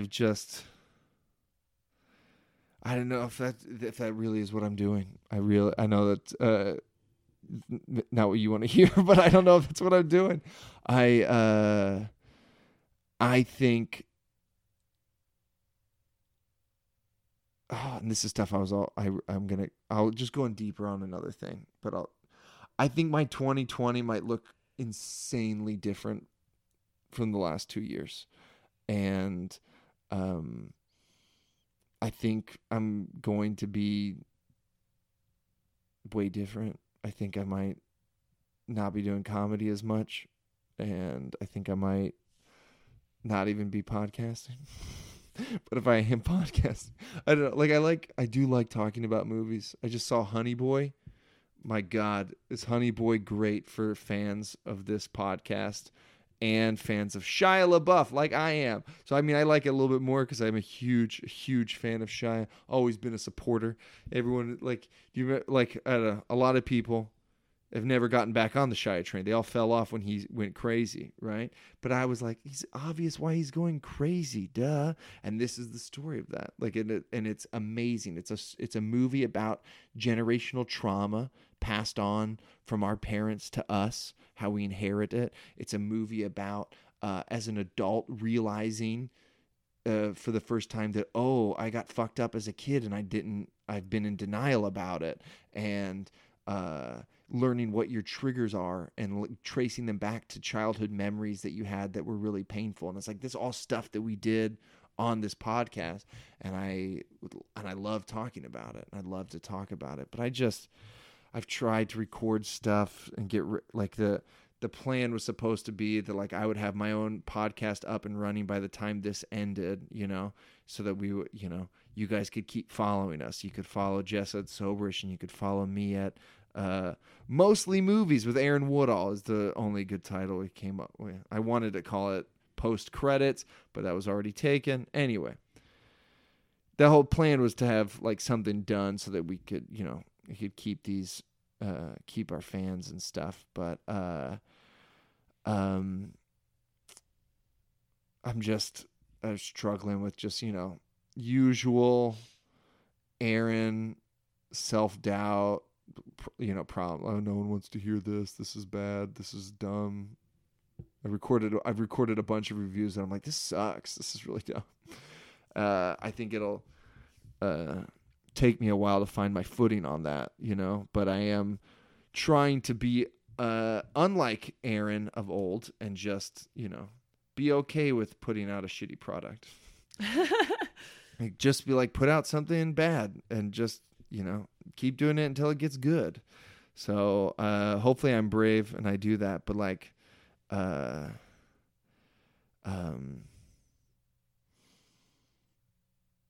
mean, I don't know. I think the things that I want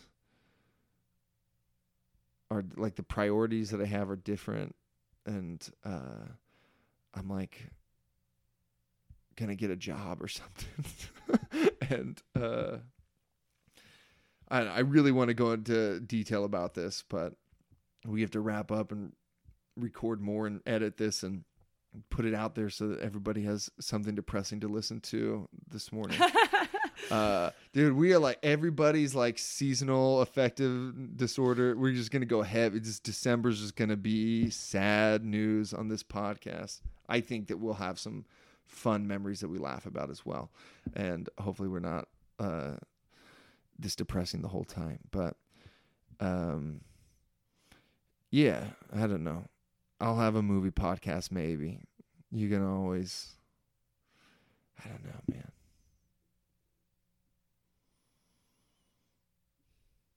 I have been very public, like with my thoughts and stuff. And I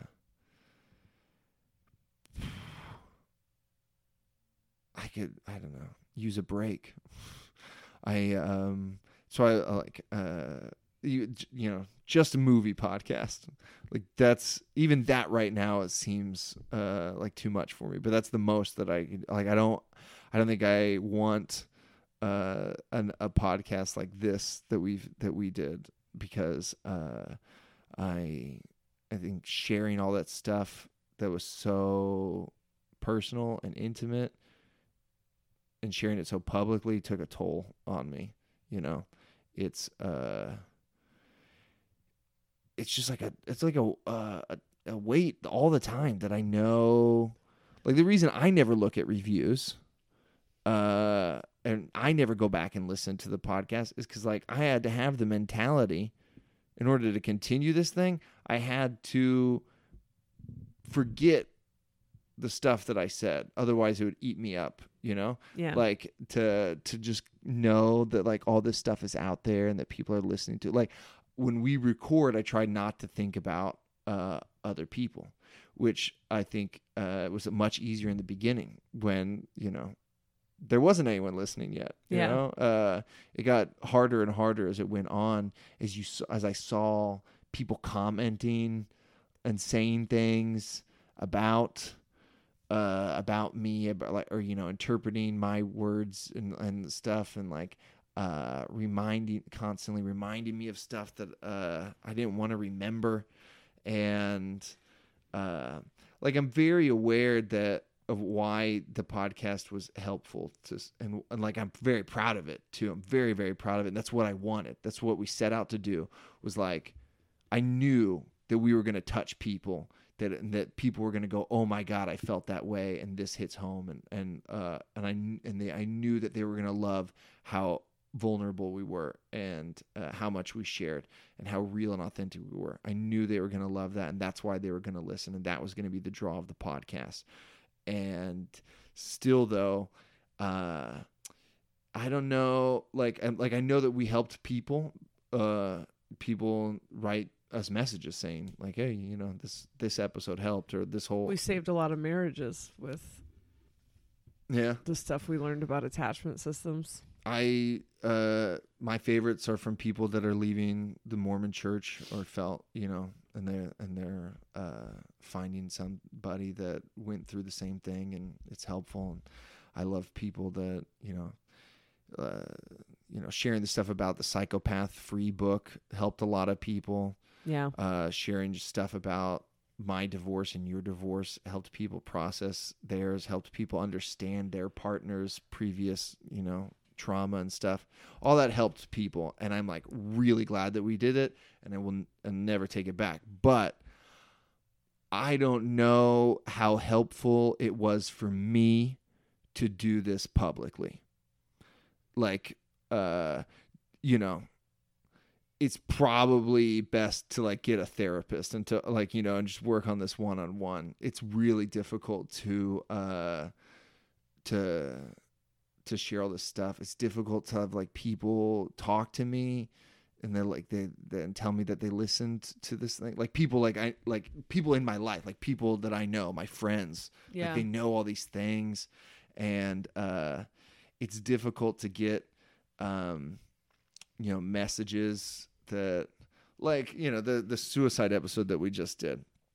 Thank you guys for, I got a lot of sweet messages, and I appreciate it. I really do. So don't take this the wrong way. I loved it. Like, you were right to send me those messages. You know, I'm not saying, anyway, I really appreciate it. Thank you very much.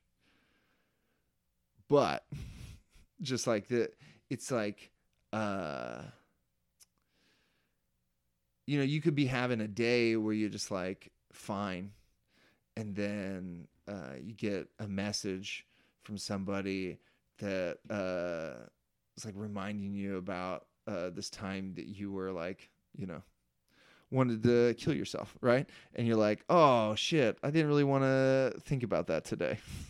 I wasn't planning. I was just like, gonna have a normal day today. Now and then you don't want to be rude because like this person took the time to like send you a message, and then you like want to respond, and then now you're talking about it again, and now it's just like, that's just one example, right? It's like, I think, and that one, wasn't that bad. I think the worst is like the older stuff. It's like when you want to talk about Tabitha to me or something. Yeah. I'm like, oh, I didn't want to think about her today. Or especially when like about stuff that we've changed on, like when somebody's like just started listening to the podcast, and they're like, oh, Aaron, I loved all the stuff that you said about Tabitha in this episode. And I'm like, oh yeah, that's when she was tricking me, Yeah. that's when I was an idiot, and now I don't think that anymore. There was like all these. I'm just listing examples of things that have like why, like the parts that are difficult about doing it publicly, and I'm like done with that. So I'm just like, I'll just talk about my thoughts on The Irishman. Have me as a guest on that episode. Dude, today on Twitter, people are so mad that the Golden Globes nominated Todd Phillips as Best Director, but not Greta Gerwig. Well, there are no female directors nominated for a Golden Globe, and I get that it's a cooler. I get why Todd Phillips is an excellent one to point out and be like, Todd Phillips got nominated, but Greta Gerwig. But like, not a single person is mad at Martin Scorsese being nominated, and I don't get it. I feel like Irishman was bad, guys. So many people love it that I'm like, what's wrong with me? Why didn't? But I just feel like it's like, nostalgia. if They're riding the wave of nostalgia. First of all, second of all, they didn't see it on the big screen because it's so much worse in a theater. That's the thing. It's like Martin's like, please don't watch it on Netflix, and I'm like, dude, that's the only reason why people are liking it is because they're watching it at home while they're like making Thanksgiving dinner and stuff, and they're distracted. You sit in a theater for almost 4 hours, and it's you feel the extra 5 lines of dialogue in every single interaction. You're like, could Anna Paquin have fewer lines? Honestly, I'll cut anything out of this movie, anything. Oh my god! But anyway, like if you're like, people are like, I get it, why you picked Todd Phillips, but like Todd Phillips made a more interesting movie than Martin Scorsese. Martin Scorsese did the same thing he's always done, but worse. And he's like, he doesn't need to be nominated for a Golden Globe. He's fine. He's like, what? But no one's like, if we're gonna make room for women to be nominated, yeah, I would cut Martin out before Todd. Boom. Now we're gonna get hate mail for this. They're coming back. Bring it again. Martin Scorsese's one of my favorites. If you ask me what my favorite movie is, I don't know. I'll probably not give you an answer. But The Departed is a strong contender for my number one favorite movie. I'm just saying, the Irishman. I just do not get it. I don't get it. The reviews are like, this goes places a gangster movie has never been before, and I'm like, what are you talking about? To the old folks' home? Yeah, I like the idea that like you end up alone because like because your family resents you for your violent actions. I'm like, well, that's Godfather 2. Like it's it was Goodfellas bad. even. Like there's plenty of gangster movies that touch on that. Just like I don't know. Martin Scorsese, I don't think gets a best for me. Doesn't get a best director nod for just like he just hung out with his best friends. Rand Barcalo said millionaire playtime. Yeah, and they just like all just mumbled around each other, just mumbled about, you gotta get the guys, you gotta get the thing, you gotta get the Al Pacino ate ice cream for 37 minutes of that movie. Dude, you want to talk about going places a mobster movie never has gone? The hotel check-in. That's we've never before seen the mobsters check in to their hotel. The whole last hour is just Robert De Niro aging and dying in real time. I was like, what are any of these scenes for? This movie should have ended. Here's the thing. I would have watched just that. A movie just about him old. I liked all the stuff that of him old, but it was just like hard because I've already been in the theater for 3 hours. You know, I was just like, I was way more interested in the stuff at the end. Like, I like him buying a casket. I like him talking about like how he would rather be put into a crypt than in the ground because he stays there longer. Like those are interesting things, right? Oh, I was fully tweeting by then. I wasn't even hardly. I like that stuff. But it's all the stuff that came before it was total shit. They're like, there's a fish in the car. Was there a fish in the car? You put a fish in the car. There was a fish in the car. Why is there fish in the car? Again, that was a part that was funny. I liked that part. There was and there was everything that came then. I guess we're good. Spoiler alert for The Irishman. There's everything that came after, like when he had to kill Jimmy Hoffa. I'm like, whew, that's good. That's good stuff. The stuff that sucked was the 2 hours and 50 minutes before that. Yeah. Was just like just bogus, weak ass gangster shit. It wasn't good by any means. Like, oh, he blew up a car. Who gives a shit? Oh, I shot the this guy in the softest face. curb stomp in the history. That's the weirdest old man. He had chicken, like his arms were out like chicken wings as he was stomping this guy. And then he's just stomping his hand, I guess, because he couldn't get his. I don't know. Yeah, it was the CGI faces are so much worse on the big screen. I laughed through the first 45 minutes of the movie just at the faces, and the faces you can't tell how long. When is he's this like, movie? when he's a soldier, and he's like, I don't get it, man. They always just sit there and dig their own hole, and I'm like, yeah, because a monster face is pointing a gun at them. I'd be like, okay, sure, I'll dig this hole. Yeah. Anyway, it's very possible that we didn't get it, and everyone else is correct. But I don't know. I think I wanted to like it. I went to a theater because I was like, I'm going to see this the way Martin intended.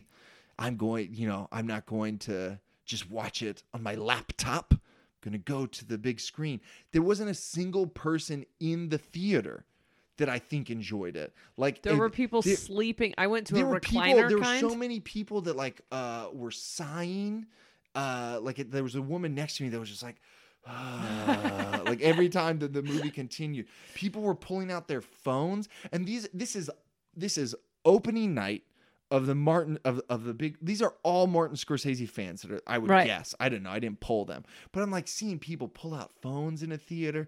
People there was no excited chatter afterwards. Everyone just was like, well, okay, yeah, all right. I was at a recliner theater that I got tickets to, and yeah, that's the most. What are you talking about? Like you got tickets for free? It's like a restaurant. Okay. With these power recliners, and they just built it so they gave out free tickets. So my parents had free tickets, and so that's why I was going to the movies in the first place. But then I couldn't reserve the seats with the free tickets, so I ended up buying tickets. But anyway, I was sitting next to two people. These recliners were huge. Mm-hmm. And there's two people curled up, just dead the fuck asleep for most of the movie. And then a guy who was awake and maybe into it. And then next to him, his girlfriend kept falling asleep. And every time she would fall asleep, she would loudly snore and then wake herself up. And then the theater would chuckle. It was fucking great. We don't want this podcast to end, obviously. So we're just never going to end this episode. We're right at 2 hours. This thing? Yeah. Jesus fucking Christ. Who the fuck are we? Martin Scorsese? Did anyone see Silence? People saying this is his best, this is his masterpiece. Insane. I was like, I would rank so many Scorsese movies over this. The only one I would put beneath it, Gangs of New York. Thumbs down still.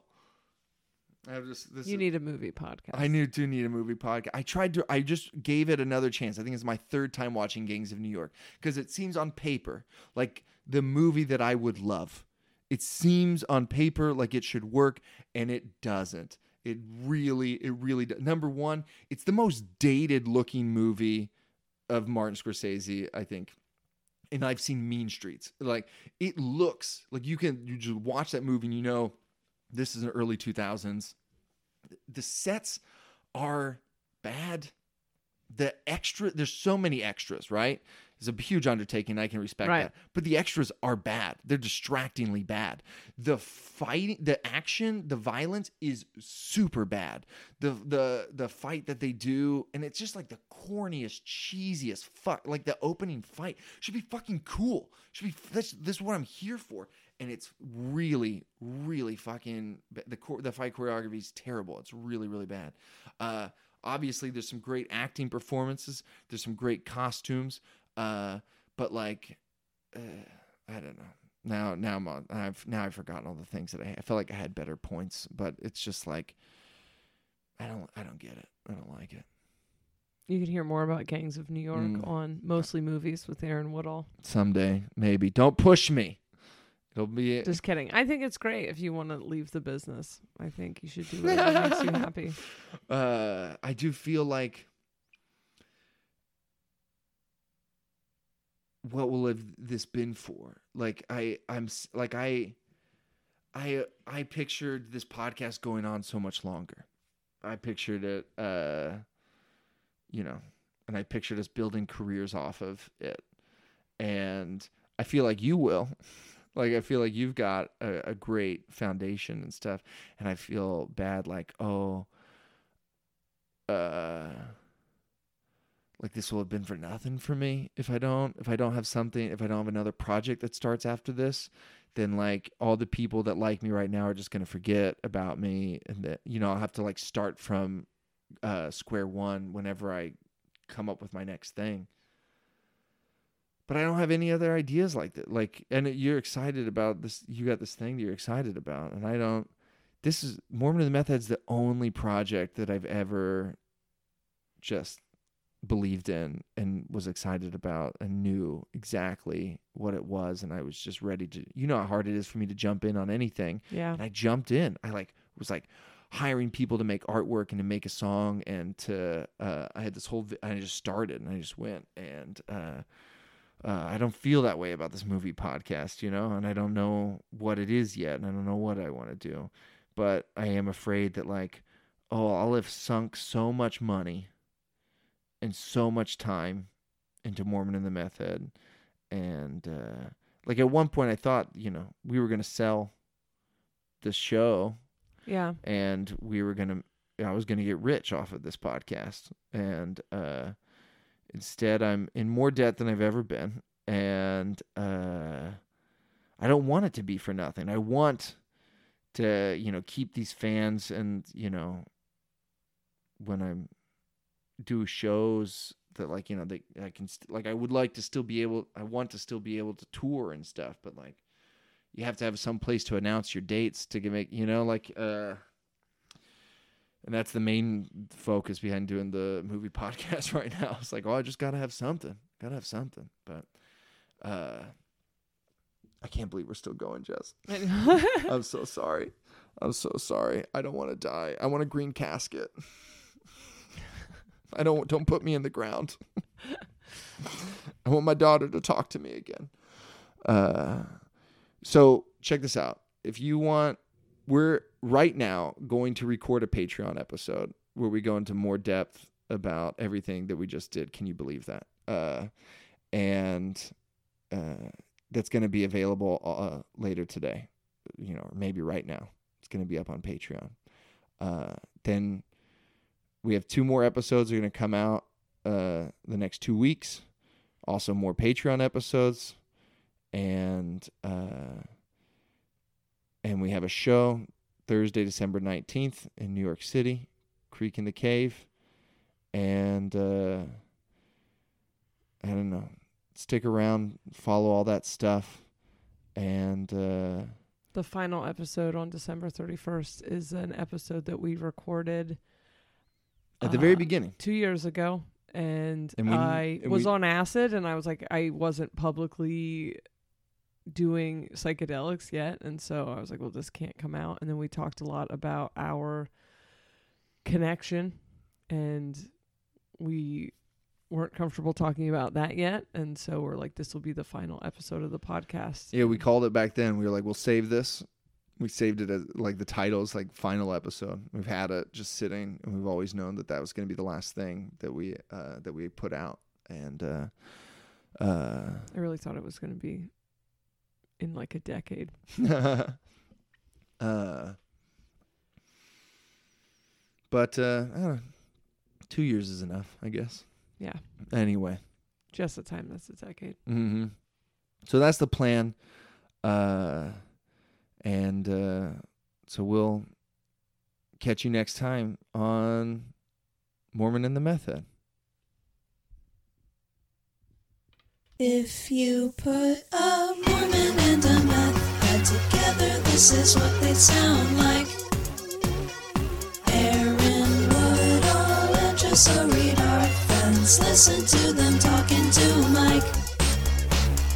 Mormon and the meth head, Mormon and the meth head, Mormon and the meth head. Starburns Audio, a podcast network.